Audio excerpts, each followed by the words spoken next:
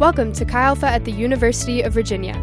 This podcast is a collection of messages designed to help you grow in our three anchors of real devotional life, real community, and real responsibility. We hope that you enjoy this message and that it encourages you in your spiritual growth. Yes, give me a second. I got to get situated here. I have a few props. Don't get too excited. Well, I have met most of you, but if I have not, my name is Zach Hay. Hello, and I am on the pastoral staff team here with Chi Alpha. If this is your first time tonight, we're really glad that you're here. I hope that this is a place where you can call home and really feel welcome. And I just want to say thank you to all of you guys for being here. You are the faithful few, am I right? Yes, who are here on your holiday week. And I am very grateful that you are here because I do think that God has something special for us tonight. Even before this service, Savannah prayed that this would be a moment where we can just leave here feeling full, that this would feel like a family meal together. And I hope that that is a reality for us tonight too. And speaking of meals, we all know what Thursday is, right? What is it? Thanksgiving. Now, Thanksgiving is a very important holiday in my house, especially to my dad, who, to him, it's the greatest holiday ever created. As in his own words, I get a day off from work, I get to eat as much as I want, and I get to watch football all day. What better day can you think of? Now, to be honest with you, I'm not the biggest football fan, even though Christopher Cole is really doing his best to help me learn since I've been living with him. But I am a foodie, okay, a little bit of a foodie. I like some good food, right? Any foodies out there? All right, I see you. Now, I think Thanksgiving kind of brings out two types of people in the world, okay? The first type of people, they plate their food like this at Thanksgiving. Okay, nothing ever touches. The mashed potatoes are separate from the turkey. The turkey is separate from the sweet potatoes. And the cranberry sauce is hopefully in a bowl all to itself. Who does this? Raise your hands. Don't be shy. Come on. All right. Now there's the other type of people in the world who look like this. You're monsters. So this is just a mess, a conglomeration of everything, and the turkey is just poured all over everything. There's no distinguishing. All right, who's that? Okay, all right. Why do I say this? Why do I bring this up? I think that both of these plates they're kind of metaphors for two ways that we can organize our lives, okay? The first way I'm going to call a compartmentalized life. Everything has its place. Rarely do things interact. I have my friends over here. I have my family over here. I have my dating life over here. And every once in a while, maybe I'll take a little bit of my career and dip it in Jesus. Or I'll take a little bit of Jesus and I'll pour him all over my dating life. But for the most part, Jesus stays in his lane, okay? This lane we like to call our spiritual lives. Oh, I'm working on my spiritual life, right? People who live a compartmentalized life will say things like, my spiritual life is over here, but my academic life is over here. Or, these are my Chi Alpha friends, and these are my hall friends. I have my career over here, and my ministry over here. Okay, let's all be honest. Most of us, including myself, at times live some sort of compartmentalized life, right? We have our different categories, and it can be uncomfortable when they start to mix. And while there is grace here, and we're all on a journey, that is not the life that Jesus called us to live. Jesus has called us to live lives that are integrated with him. His desire is for us to integrate him into every area of our lives. He wants us to pour him over our careers, allow him to define our identities, and bring transformation into our relationships. Back when I was in college, which was not that long ago, for some of you first years who think I'm in my 30s, back when I was in college, I just kind of came face to face with my compartmentalized life. It was my last semester at American University. I was writing my capstone. I was working in Congress. I was trying to lead a core group. I was trying to maintain my friendships. And it was overwhelming and exhausting. I remember just getting to a point where I just felt so burned out. And so I went to my staff mentor, Blaine Young. You met him at Fall Retreat. And I said to him, I was like, Blaine, I don't know what to do. I feel like my whole life is this juggling act, and I just have all these balls up in the air, and all I can do, it's taking everything I have just to keep them in the air. And I remember I looked Blaine in the eye, and I said, Blaine, I just need to learn how to live a more balanced life. And he looked at me in his classic kind but convicting way and said, Zach, Jesus never called you to live a balanced life. He asked you to prioritize him above everything else and trust him with the rest. Seek first my kingdom and my righteousness, and all these things will be added to you. Jesus does not call us to a compartmentalized life, rather to integrated ones. This semester we've been going through the book of Mark in a series called The Crown and the Cross. And we're kind of walking through this book, and there's two halves of the book. The first half of Mark is where Mark is detailing to us that Jesus is a new type of king, ushering in a new type of kingdom, right? And now we're in the second half of the book, and we see this way, we're learning the way in which Jesus is inaugurating this kingdom, and it's through the cross. And tonight we're going to be reading a story about a man who is struggling with a compartmentalized life and is faced with the most important decision he will ever make. Unlike many stories in the gospel, this is not a parable. This isn't just some story, some illustration that Jesus made up to teach us something. This is a real encounter between Jesus and a real person that we're about to peer into. And it's because of this that I think this is one of the most tragic stories in the New Testament. And yet it has some of the most important teachings for us in understanding what it looks like to follow Jesus and enter into the kingdom of God. So will you turn with me to Mark chapter 10, verse 17.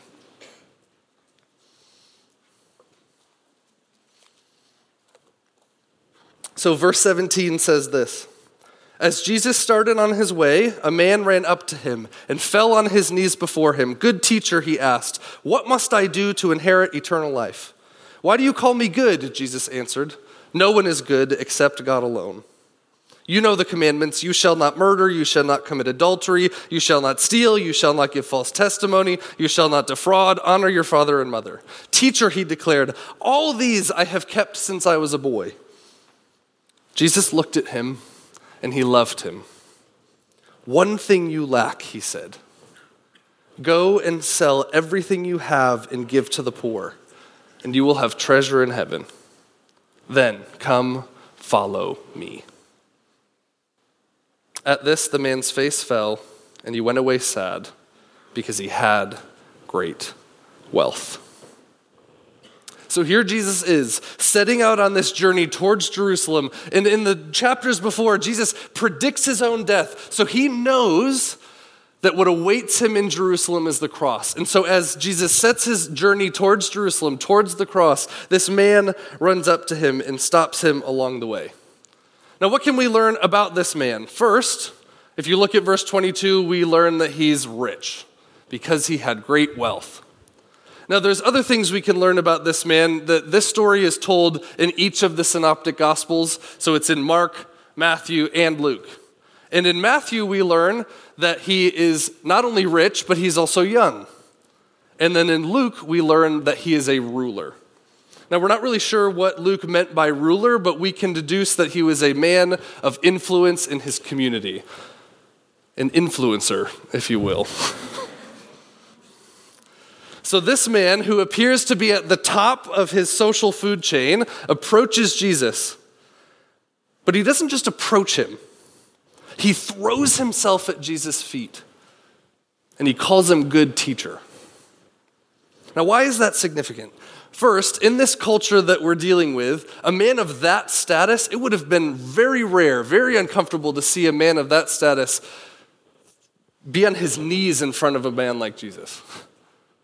It would have been confusing to people to see that.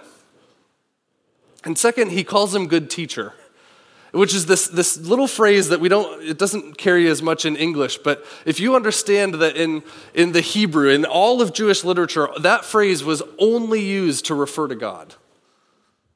Now, I don't know if the young man was trying to make a theological statement, but what we can see by his posture of humility and reverence is that he understood Jesus to be someone of significance. Last week, Pete talked to us about C.S. Lewis's idea of inner rings, that in life we're just striving to get into the inner ring only to find out that there's more inner rings. Well, this man is in the inner ring of inner rings. He is more than comfortable. He has his whole life ahead of him, and he is a person of great influence.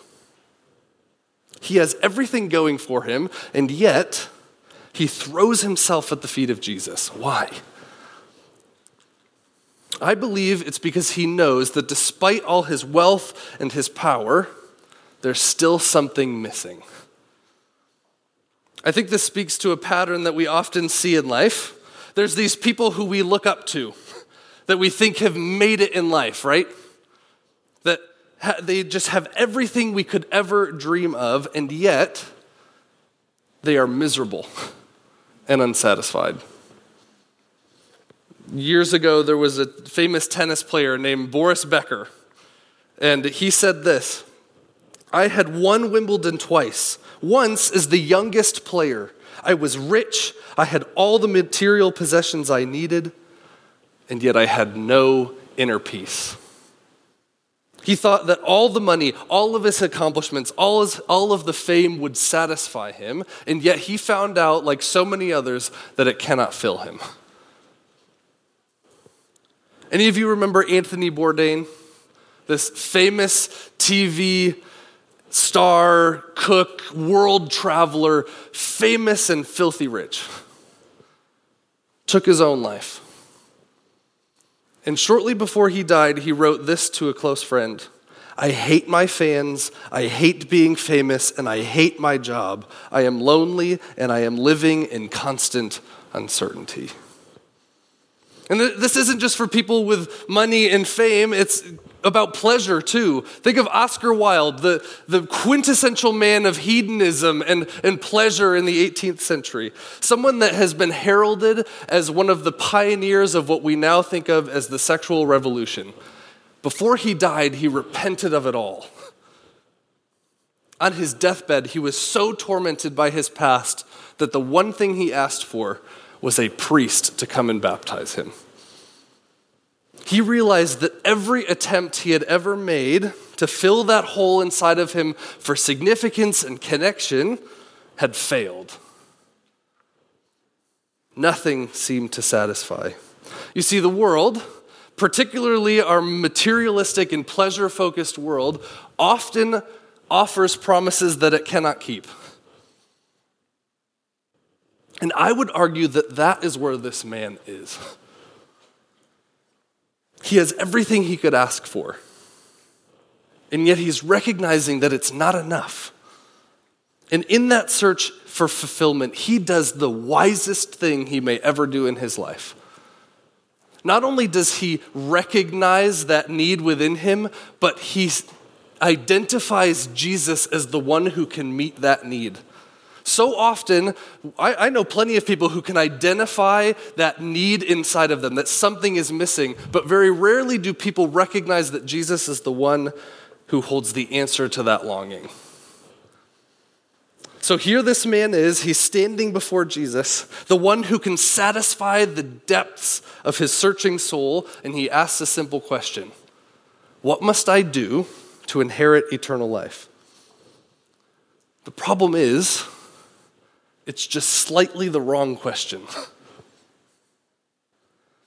In this simple phrase, the young man reveals something about his heart and his life that's revealing. His question for Jesus is, what must I do? This phrase, as a commentator I read, William Lane, he says, this man is suffering from a piety of achievement.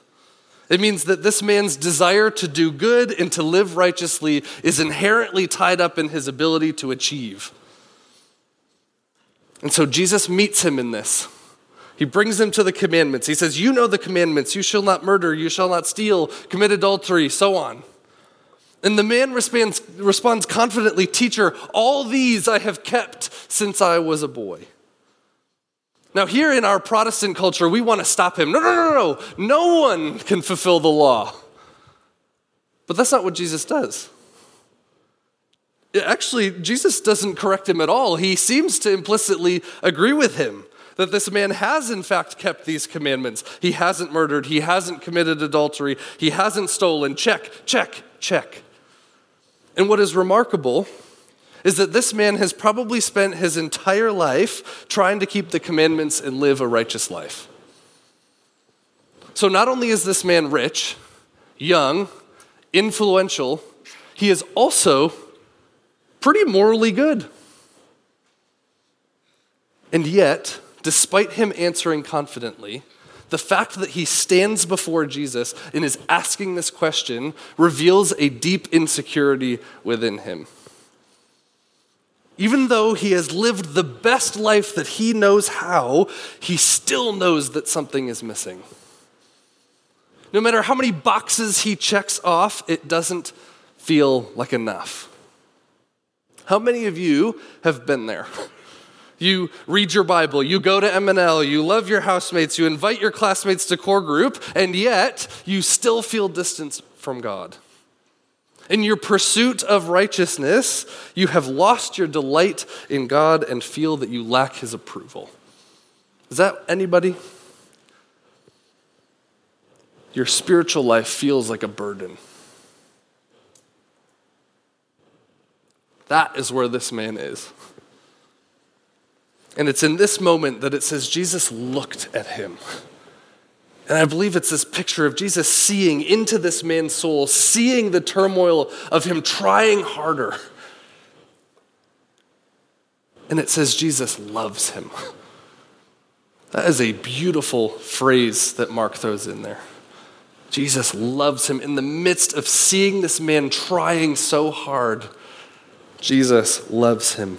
And I believe that Jesus is so moved by compassion for this man and that he desperately wants to free him from the tyranny of trying harder. So he responds with something so gracious. He says, there's one thing that you lack, one thing keeping you. Go sell everything you have and give to the poor, and you will have treasure in heaven. Jesus goes right to the heart. Let go of this and you will be free. It's like this jar.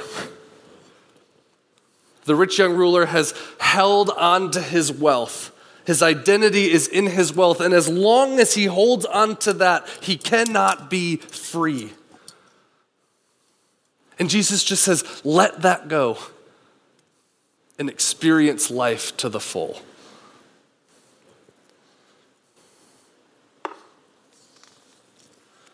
And then Jesus does something incredible. He doesn't stop there. The sentence keeps going. Look at what he offers the man. Do this and then what? Come, follow me.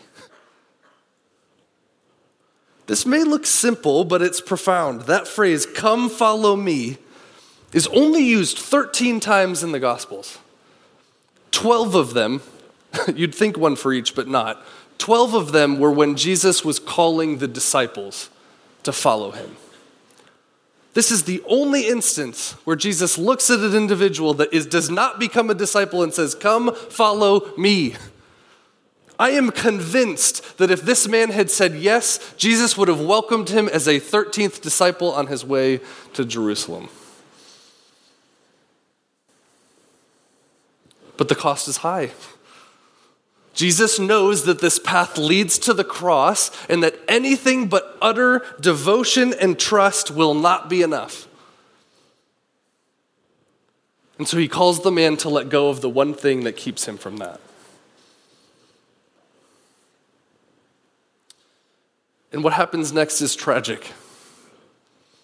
This man drops his head and walks away because he had great wealth. He couldn't let go of the ball. He chooses to remain stuck. And it's in this moment that he reveals his compartmentalized life. He's got his money over here and his power over here and his influence over here, and he was just hoping to tack Jesus on to the end of that. If only he could check one more box, be secure in his eternity, and then he would be satisfied. But that is not what Jesus came to offer. Instead, Jesus offers an invitation to a journey of complete life transformation. A life with him fully integrated into every part, including the ones that we hold most dear. True followers of Jesus are characterized by self-sacrificing devotion. And that is what this man lacks. The man counts this cost and he deems it too high. He chooses his wealth and worldly significance over the greatest privilege offered to mankind. And he walks away. I believe this broke Jesus' heart. I truly do. And I think it continues to break his heart each time we make that same decision. There is a tragedy in walking away. Let's keep reading in verses 23 through 28. 23 says, Jesus looked around and said to his disciples, "How hard is it for the rich to enter the kingdom of God?" The disciples were amazed at his words, but Jesus said again, "Children, how hard is it to enter the kingdom of God? It is easier for a camel to go through the eye of a needle than for someone who is rich to enter the kingdom of God." The disciples were even more amazed and said to each other, "Who then can be saved?" And Jesus looked at them and said, "With man this is impossible, but not with God. All things are possible with God." And then Peter spoke up, "We have left everything to follow you." At this moment, Jesus turns the disciples' expectations on their head. As that man is walking away, he uses it as an opportunity to teach. You see, for the disciples and in Jewish culture, wealth was the greatest sign of God's favor. And for Jesus to say that that man's wealth was the thing that was keeping him from entering the kingdom of God was a radical shift in their worldview. But it speaks to the heart of what Jesus is trying to teach them and us. Now, there's a few interesting things I want to point out about what Jesus says here. First, look at how many times he says the phrase, "Enter the kingdom of God." 3 times, "Enter the kingdom of God, enter the kingdom of God, enter the kingdom of God." But what's interesting, if you go back to verse 17, that's not what the young man asked. He said, "What must I do to what? Inherit eternal life." But Jesus turns it around and talks about the kingdom of God. Sometimes in our Protestant worldview, we can get so focused on getting our ticket into heaven that we forget that Jesus came to usher in a new kingdom now. And that his kingdom is not just about eternal life, but also the radical transformation of lives in this life. You see, compartmentalization causes us to think of the kingdom of God as something in the future, that our spiritual lives are just insurance that one day we will enter paradise. But Jesus is calling us to live right here, right now. The way we live matters. Another interesting thing is how Jesus handles the idea of riches. Jesus is clearly trying to teach us something about riches.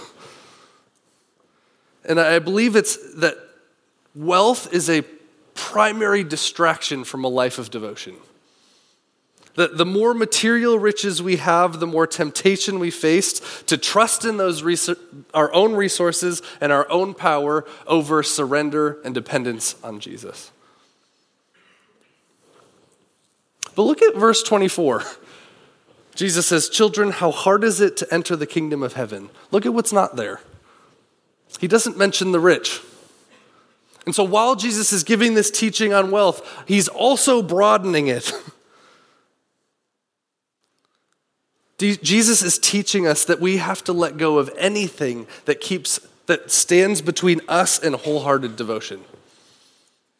This is a message for all of us, regardless of our bank accounts. I'm also struck by Jesus' realism. He is very clear that life in the kingdom of God is hard. That self-sacrificing devotion is not easy. It is easier for a camel to go through the eye of a needle than for a rich man to enter the kingdom of God. Jesus takes the biggest animal that the Jewish mind would have known and compares it to the smallest entry that they could think of. And Peter's response is correct. It's impossible. Who then can be saved? But then Jesus reminds his disciples that following him is one of complete dependence. Only God is capable of the transforming work required to turn us into citizens of heaven. And there is hope because he is able. He is able. There is hope that we do not need to do this on our own strength. Lastly, look at what Peter says at the end there. We have left everything to follow you. I can almost hear this hinge of hubris in his voice. It's almost as like he's saying, but look at us. We've given up everything. And Jesus graciously reminds him as well that it's not about what you do. Don't let your act of sacrifice lead you back to self-righteousness. Your act of opening your hands and giving up everything is merely the starting line in the journey of transformation. The law and the life that God calls us to live is meant to bring our satisfaction with this world and its empty promises to an end, and replace it with a hunger and a thirst for the gift of righteousness that comes from God alone. Only in that can we experience true freedom. And that's ultimately what tonight is about, is what is true freedom? How do we get free in order to participate in discipleship? Now, I want to be honest, all this talk of self-sacrifice is probably a little overwhelming. It can feel a little bleak. But the very next verse, Jesus reminds us that there is hope and beauty in it. Verse 29, "Truly I tell you," Jesus replied, "no one who has left home or brothers or sisters or mother or father or children or fields for me in the gospel will fail to receive 100 times as much in this age. Homes, brothers, sisters, mother, children, and fields, along with persecutions, and in the age to come, eternal life. But many who are first will be last, and the last will be first." A life of wholehearted devotion to Jesus is hard, but it is not without blessing. Jesus promises the things that we turn away from are nothing compared to the things that he hands us in return. Not only in the life to come, but in this present age, now.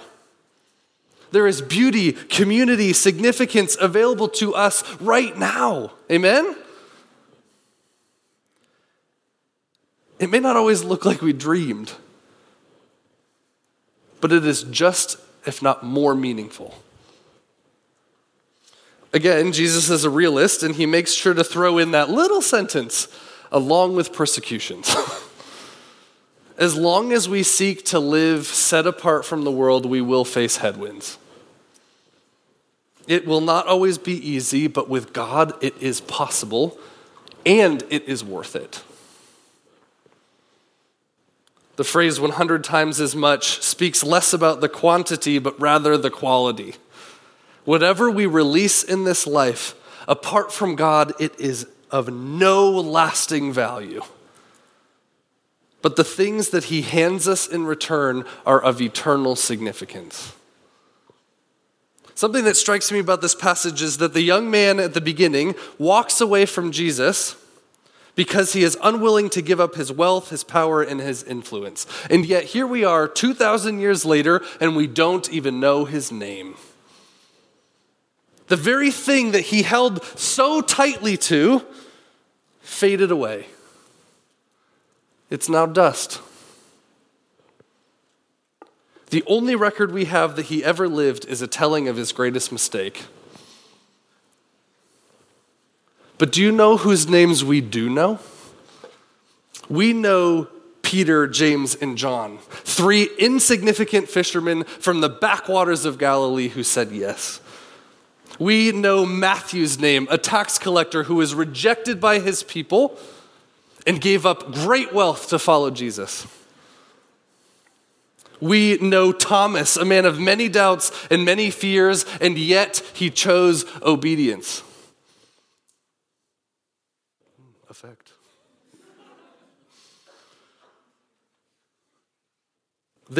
We know the names of many men and women who are seemingly insignificant but gave up everything and lived messy lives of obedience to Jesus.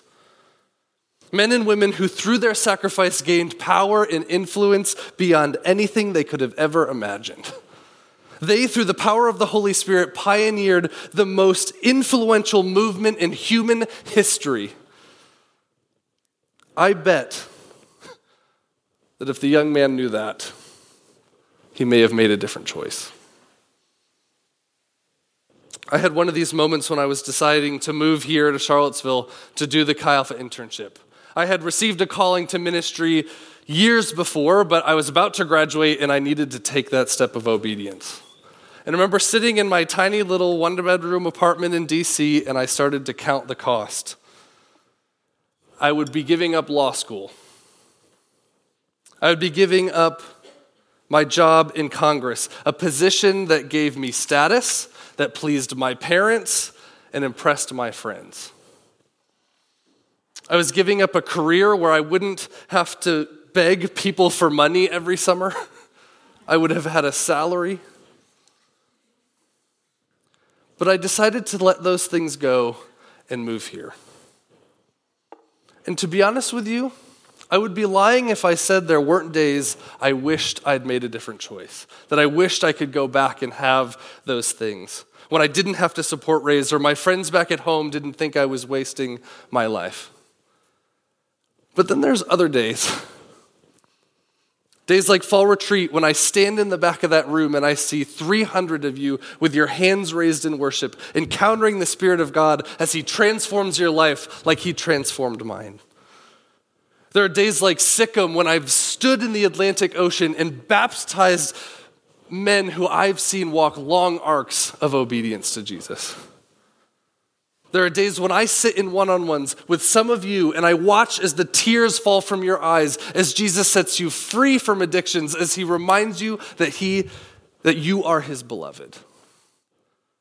It is in those moments that I remember that there is nothing worth more than seeing these hands build the eternal kingdom of God. Nothing.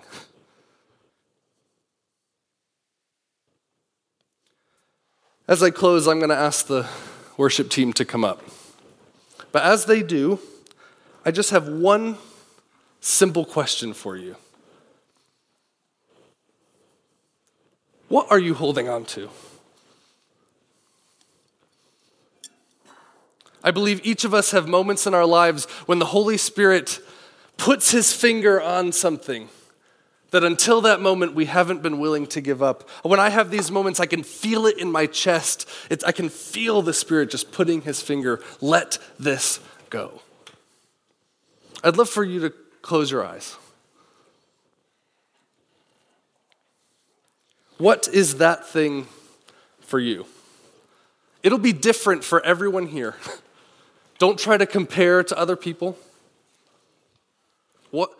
Would you just have the courage to ask the Spirit, what is that one thing? Sometimes we can feel overwhelmed by all the things we think it might be, but all I'm asking you is, can we ask the Spirit, what is the one thing you are asking of me in this moment?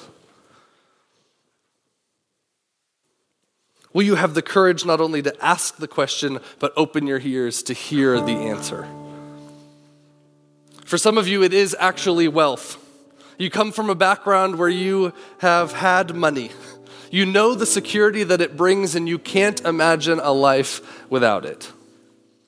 Now, I want to be clear, money and security are not sinful. But when they come between you and wholehearted devotion, they will deform you. Without even knowing it, your pursuit of security and money has led you to compartmentalize your life. If I'm going to maintain the security, I need to get a good paying job. In order to do that, I have to get into UVA. I have to get good grades, have the right internship, make the right connections. And each of these becomes this box in my life. And as they grow, Jesus' box grows smaller and smaller and smaller. There's a similar danger for those of you who didn't come from money. You came from nothing. And you crave the security that money brings. You're not looking to be the 1%. You just want to be comfortable. You've bought into the promise of the American dream that if you study hard, get the right education, go to the right school, get the right internship, marry the right person, then you will be satisfied. But before you know it, you will have a bunch of checked boxes and an empty soul. For those of you, some of you, it's not about money. It's about status. If I could just go to the right grad school and get those letters after my name, then I will know I'm enough. For still others of you, it's not about money or status. It's about pleasure. It's about sex. You crave the connection and intimacy, and the bounds that God has put on our sexuality feel too restrictive. The cost feels too high. But tonight, I urge you to consider that there is no cost greater than missing Jesus' call to follow him. There is nothing more tragic than walking away from the privilege of building the eternal kingdom of God. Nothing we do apart from God's kingdom will last. It is dust. It will all fade and be forgotten in the moment when time ends. Friends, I beg you, do not throw away your life and your legacy for dust. Here's my hope for you. That whatever God is stirring in you right now, whatever the Holy Spirit has put his finger on, I pray that you would have the courage to let it go. Maybe not today, tomorrow, but that God would empower you by his Spirit to open your hand. That you will come to these altars and release it. And then years from now, 10, 20, 30, 40 years from now, I will get a phone call from you and you will simply say, Zach, it was worth it. And then I will know that the decision I made all those years ago that I still live out today was also worth it. Simply because a life of true freedom, of eternal significance, and unity with Christ comes only from wholehearted, self-sacrificing devotion to Jesus. Let me pray. God, I pray for each student in this room. God, I pray that your Spirit would speak with clarity to each of them as they open their hearts to hear what you are asking of them, God. I pray that they wouldn't enter into this with fear, but instead with trust, Lord, that you love them beyond anything they could ever imagine and have plans and purposes for their life that can change the world. And Lord, I pray that as we step into worship, God, your Spirit would be tangible in this place, that we would leave here encouraged, that we would carry this back home with us, that there would be a lightness that comes with the freedom from the tyranny of trying harder. Lord, would you bless them? Amen. Let's worship together. God, I pray that the idea of giving ourselves away would not bring fear, but would bring anticipation of the joy and eternal significance you can infuse into our lives. And now for the benediction. May the Lord bless you and keep you. May he make his face shine upon you. May he be gracious to you and turn his countenance toward you. And may he give you peace. In the name of the Father, and of the Son, and of the Holy Spirit. Amen. We will see you guys at the Hub after this, and enjoy your holiday. Thank you for listening to the Chi Alpha at the University of Virginia podcast.